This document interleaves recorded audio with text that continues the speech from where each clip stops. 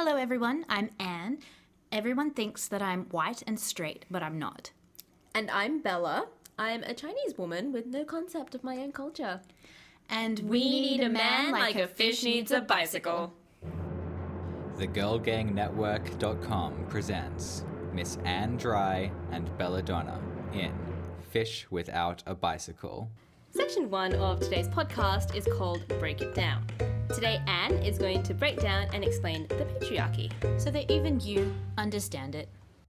Alright, to start off, I want us to list all the qualities and traits that are considered feminine and masculine. So, ladies first, feminine. Bella, what things are feminine? Pink things, pretty things, flowers, soft things, delicate things. Yeah. So more word association, we've got weakness, inferiority, gentle, meekness, being quiet, being youthful. Women get called girls a lot instead of women, as though we're underage or something. And a lot of our swear words are female negative things. Absolutely. We've got pussy, bitch, whore, cunt, slut. These are all feminine words used to insult people. Even just calling a boy or a man a girl is considered insulting. Like womanhood or femininity is intrinsically insulting, bad or dirty. Yes. Or even being over-emotional. In fact, being emotional at all seems to have people just overlook the content of what you're saying. So as feminine people, we're also considered to be mistrustful. Rape is a statistically underreported crime because we as a society are constantly told that if it's us against a man's word, probably gonna go with the man. Absolutely. Because all these weak and girly things, and in turn feminine people, aren't societally considered to be good things. So basically, girly things are bad. Yeah. Yes. Girly things are bad, but like in the eyes of society. So as a society, we do not value weakness. Weakness is a girl thing. We value strength, which is a masculine thing. So, Bella, what are masculine things? Strength. Being strong is masculine. Being powerful is masculine. Yeah. Being superior, being trustworthy, especially if you're white. Superman. Yes, like Superman. Having a lack of emotional depth and a huge sex drive are also considered manly things to be. Any control or dominance are masculine qualities. All the things our society values are masculine things. So you're saying society is saying masculinity, good. Femininity, bad. Yes. Society loves masculinity, and society actually hates femininity. But it's not always in a super obvious way. Like when a cisgendered man interrupts a woman who is speaking, or when a woman hates another woman for being prettier than she is. Or when a man rates a woman out of 10. Yeah, and when men are mocked for being feminine at all. But sometimes this distaste for femininity comes out in big ways. Like how women get raped a lot. And women get paid less, and women get less recognition for their actions. Women get less jail time for the same crime as a man. But it also works in the other direction. Women get less recognition for the same or better achievements than those of a man. So on the whole, feminine people are considered less effective, less important, and are not intrinsically valued by society. Oh, that sounds terrible. Yeah, it sucks. These gender roles and societal values exist because we live in what is called a patriarchal society. It means that feminine things are bad, while masculine things are good, and this is why some people are better off than others. So you're saying that men are better off than women? Yeah, being male gives you an advantage in our society. Because our society, being a patriarchy, values masculinity. Yes, and men are not the only demographic that society values the most. The patriarchy also values being white, being able-bodied, being conventionally attractive, being wealthy, being monogamous, being straight, being cisgendered. For those who don't know, by the way, being cisgendered means identifying as the gender you were assigned at birth. Yeah, so I was assigned the gender of female at birth, and I have always identified as female. So I am a cisgendered female, and that is one trait about me that gives me privilege over people who are transgender, non-binary, or otherwise gender identifying in this society. I believe you're talking about how the patriarchy values whiteness. Oh, yeah. So being white, being able-bodied, or being straight are other things you can be that will mean you have an advantage in our society. This is called being privileged. When you are privileged, it means that if you want something in life, in this society, you work for it. Maybe you work really hard for it, but when you work for it, you generally succeed in your endeavor. Yay! Go you white, able-bodied, wealthy, cis male, or one of some of all of those things. Yes, yay. Being privileged is awesome. For example, I'm super grateful for my able-bodied privilege. The patriarchy does not take kindly to people with disabled bodies. For example, if I wish to frequent a venue, it's no problem for me. I don't have to allow extra transport time. I don't need to check if they have ramps or appropriate size door frames and things like that because of my able-bodied privilege. But you don't have all types of privilege. For example, you don't have male privilege. Yeah, so you can have some types of privilege but not others, which means you might suffer from racism but not sexism, or you might suffer from ableism but you might be wealthy. Everyone has it different. So some things give you privilege and other things hinder you. Yeah, so if you are possessing of masculine traits, those are all a part of the privileged demographics.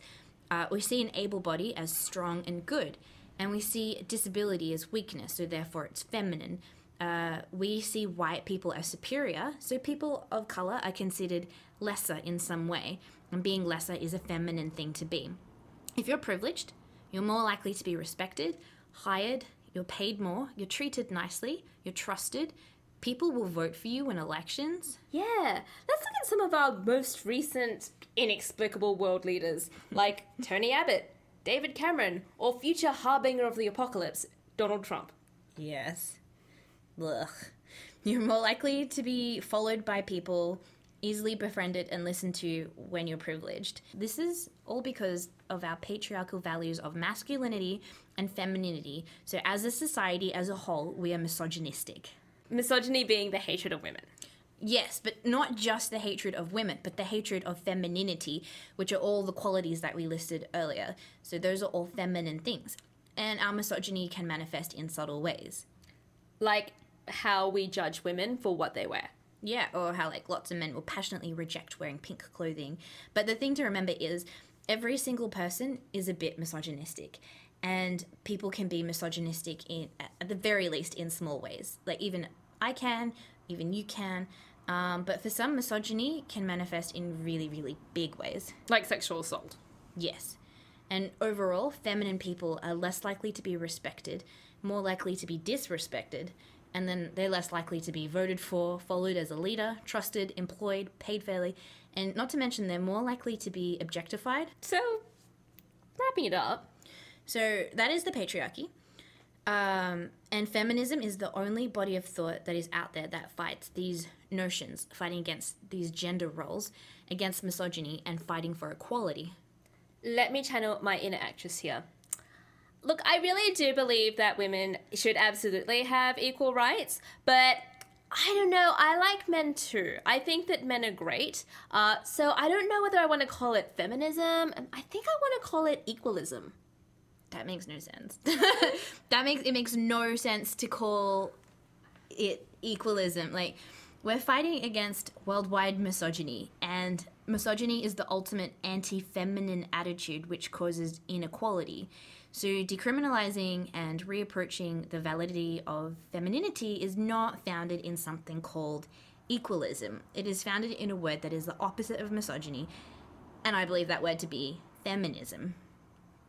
Okay, so basically, it sucks. Yeah, basically, everything sucks. The patriarchy sucks. And if you think that the patriarchy sucks too, then you're a feminist. And now, Trigger Warning LLC would like to present a reminder from the patriarchy. Hello, girls. This is a reminder from the patriarchy. It's so cute that you have opinions. It's absolutely adorable. But stop. You're hurting the masculinity of your keepers, the men. This has been a reminder from the patriarchy. And now, the news presented by Bella Donna. So, Bella, what's up? So, last week, did you hear about the triggering hashtag? Hashtag the triggering? Hashtag the triggering. Yes. Yes. So for those who didn't hear about it, I mean, no, of course not. No, I didn't hear about it. Tell me more. No. Well, you non-internet dwelling rock person. Fill me in. Okay, so basically what the triggering was is it happened last week for 2 days. A whole bunch of people on the internet were all like, we're going to post terrible things to Twitter. Oh, you call them people on the internet. I would like to call them assholes. Okay, a whole bunch of, we can call them assholes. A whole bunch of assholes on the internet decided to post a whole bunch of stuff to Twitter, offensive things, with the hashtag the triggering. The reason that they were doing this ostensibly was to fight PC culture, because PC culture is a scourge in our society. Oh my God, how dare people be polite to each other and take other people's thoughts and feelings into consideration. I know. Oh no. You're infringing on my freedom of speech by asking me not to be offensive. That's right. I deserve to be an asshole. What is kind of fascinating to me about people who say that PC culture is a bad thing is that very often their reactions, let's say I say something offensive to you, Okay. and you say, I find that very offensive. A typical reaction from somebody who sort of, a human thing to do would be, oh my God, I didn't realize that was offensive. I'm so sorry. Yep. Whereas a lot of these people who fight against what they call PC culture would say, you're too sensitive. Assholes. Exactly. It's interesting to me that what they consider is like, it's not their fault for being offensive. Yep. In many cases being deliberately provocative. It's your fault for being offended by what they say. Which is absolutely ridiculous because they're asking me, the offended person, to take responsibility for what they just did. Yeah.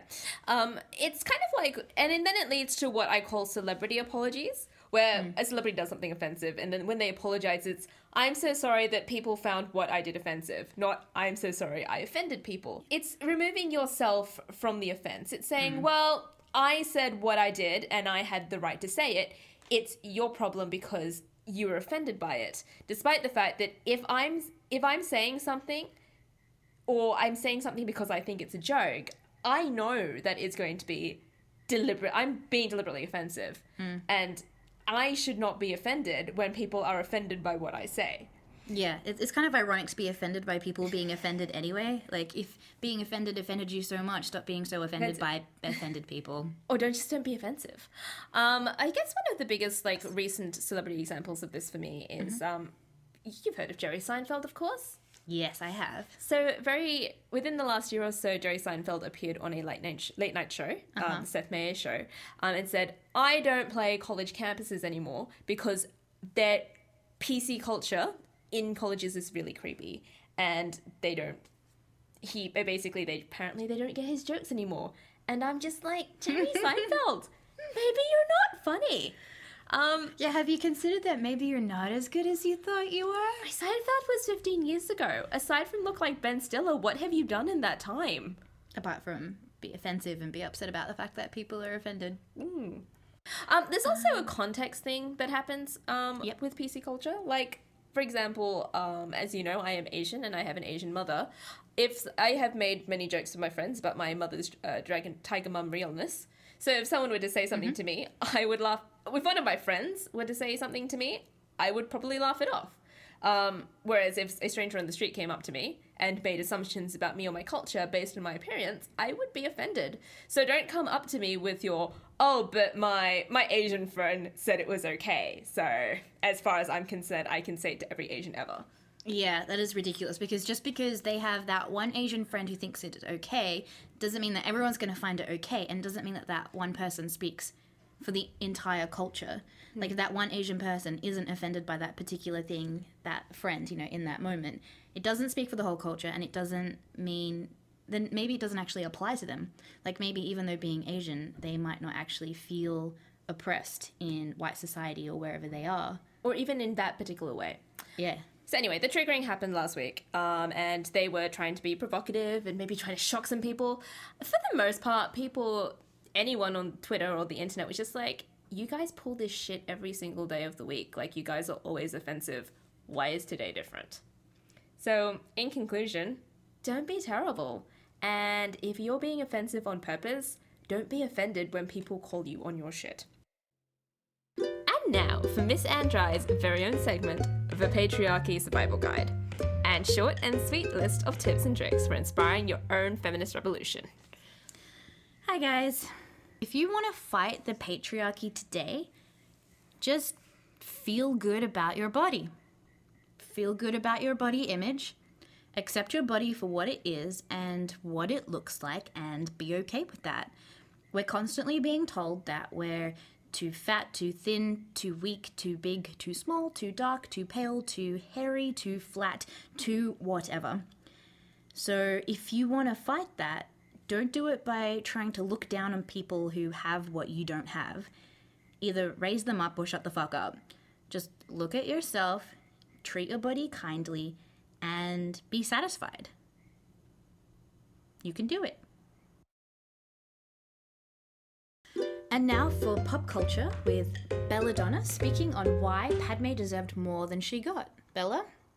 And you know me pretty well. Do you know who my childhood hero was? Yes. Pikachu. You're not wrong. But in this particular instance, I was actually thinking about Princess Leia. Mm-hmm. So ever since I saw Star Wars when I was about 5 years old, I wanted to be her. I wanted her strength. I wanted her determination. I wanted her hair. I still want her hair. So when we would have been about 9 when The Phantom Menace came out? Yeah, about 9. Yeah, when The Phantom Menace came out and they started releasing the promotional material and the toys, I zeroed in like Padme like a heat-seeking missile. Yeah, for sure. My mother actually bought me the novelization of the book before it came out, and they actually released it with different characters on the covers, and I got the variant that had Obi-Wan Kenobi on it. Oh, no. I was so disappointed. I wanted Queen Amidala. And I was so excited about the movie because of Queen Amidala. And you know what? She actually really doesn't disappoint in the movie. Many things in that movie are disappointing. Like the whole movie. Let's think about Padme's character in the first movie. Okay. So she's 14. Mm-hmm. And she's a queen. She's a queen. She's an elected queen. So her people chose her to be her queen. Which is not how it works. Yeah, they don't understand how so the Nabooians don't understand how royalty works, but she is an elected queen. Mm-hmm. Her goal throughout the movie is to save her people. Yes. And she achieves that goal. She's willing to be smart about her goal. She's willing to be cunning about her goal. She's willing to fight for her goal. That's true. That is true. That's fantastic. Yeah, you're right. She's great. In The Phantom Menace, I guess she's like the one thing that's not absolutely terrible. She does a lot in that movie, and she's a good character in that movie. Yeah, she is. And her costumes are amazing. Mm-hmm. So then we come to the Attack of the Clones, and presumably Padme would be the same character. She would still be as determined, as ambitious, as strong as she would be in The Phantom Menace. And as relevant. But what is her goal in that movie? Well, she's a senator. Does she do any senatorial things? Senatorial things, even? I don't think so. Yeah, so no. Except to, like, not get killed. Yeah, so the plot of the movie is meant to be driven by the fact that she is supposed to be instrumental in a vote that's happening, but we never see that vote happen, and it seems to happen without her, because she's off frolicking in a meadow with Anakin. But yes. What does she do in the movie, really, aside from not get assassinated? She rolls around in the field with Anakin. She says no to Anakin a lot and gets ignored a lot. She tells him that it is okay that he commits genocide. Yeah, she does. There is a point where... Have you heard of a strong female character? Yes. Wait. What am I meant to... No, I meant to say...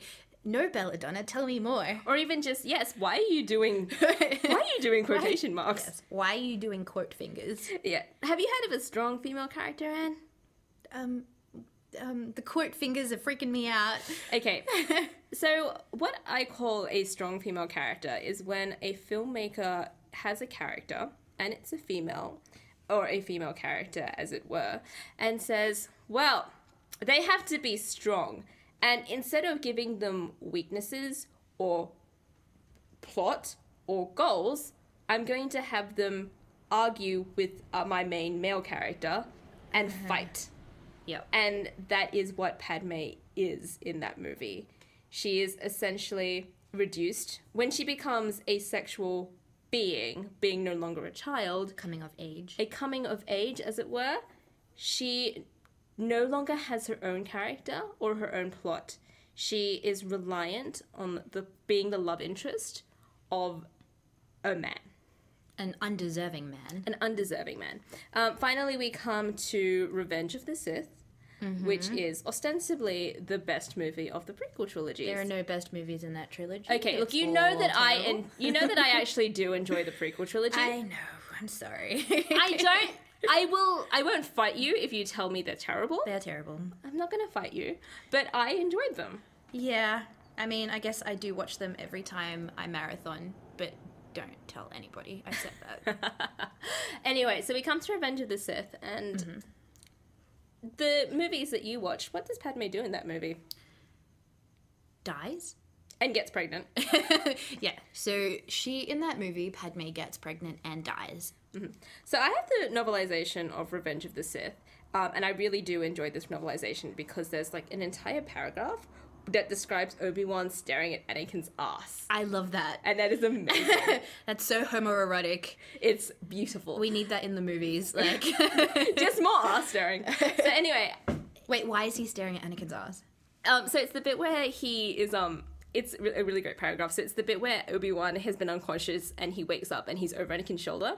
And the paragraph is just like, Obi-Wan wakes up staring at Anakin's ass. He thinks it's Anakin's ass. To be quite honest, he's never really had the occasion to study Anakin's ass from this proximity and from this angle. Oh. Whoa.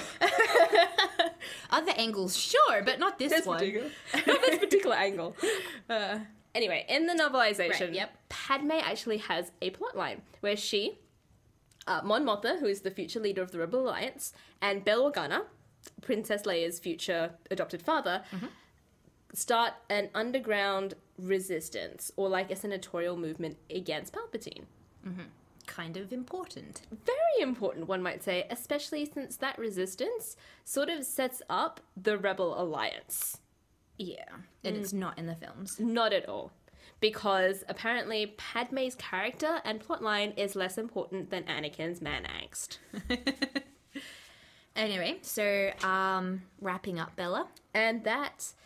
It's just disappointing to me that we start off with a character who has a plot, who has a character who has goals and dreams and ambitions of her own, and is ultimately reduced to nothing more than the dead fridge girlfriend. Oh, God. Yep. Of Anakin Skywalker. Yes. And that is why Padme Amidala deserved more. And now for our Girl Gang Advice column. Hi, Anne. I'm a happily married woman to a man who is not a feminist.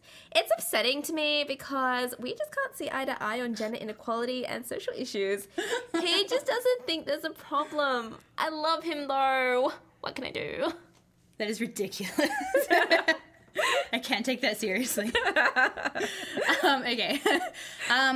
Well, kind reader, listener, we are all problematic people who engage in problematic behavior.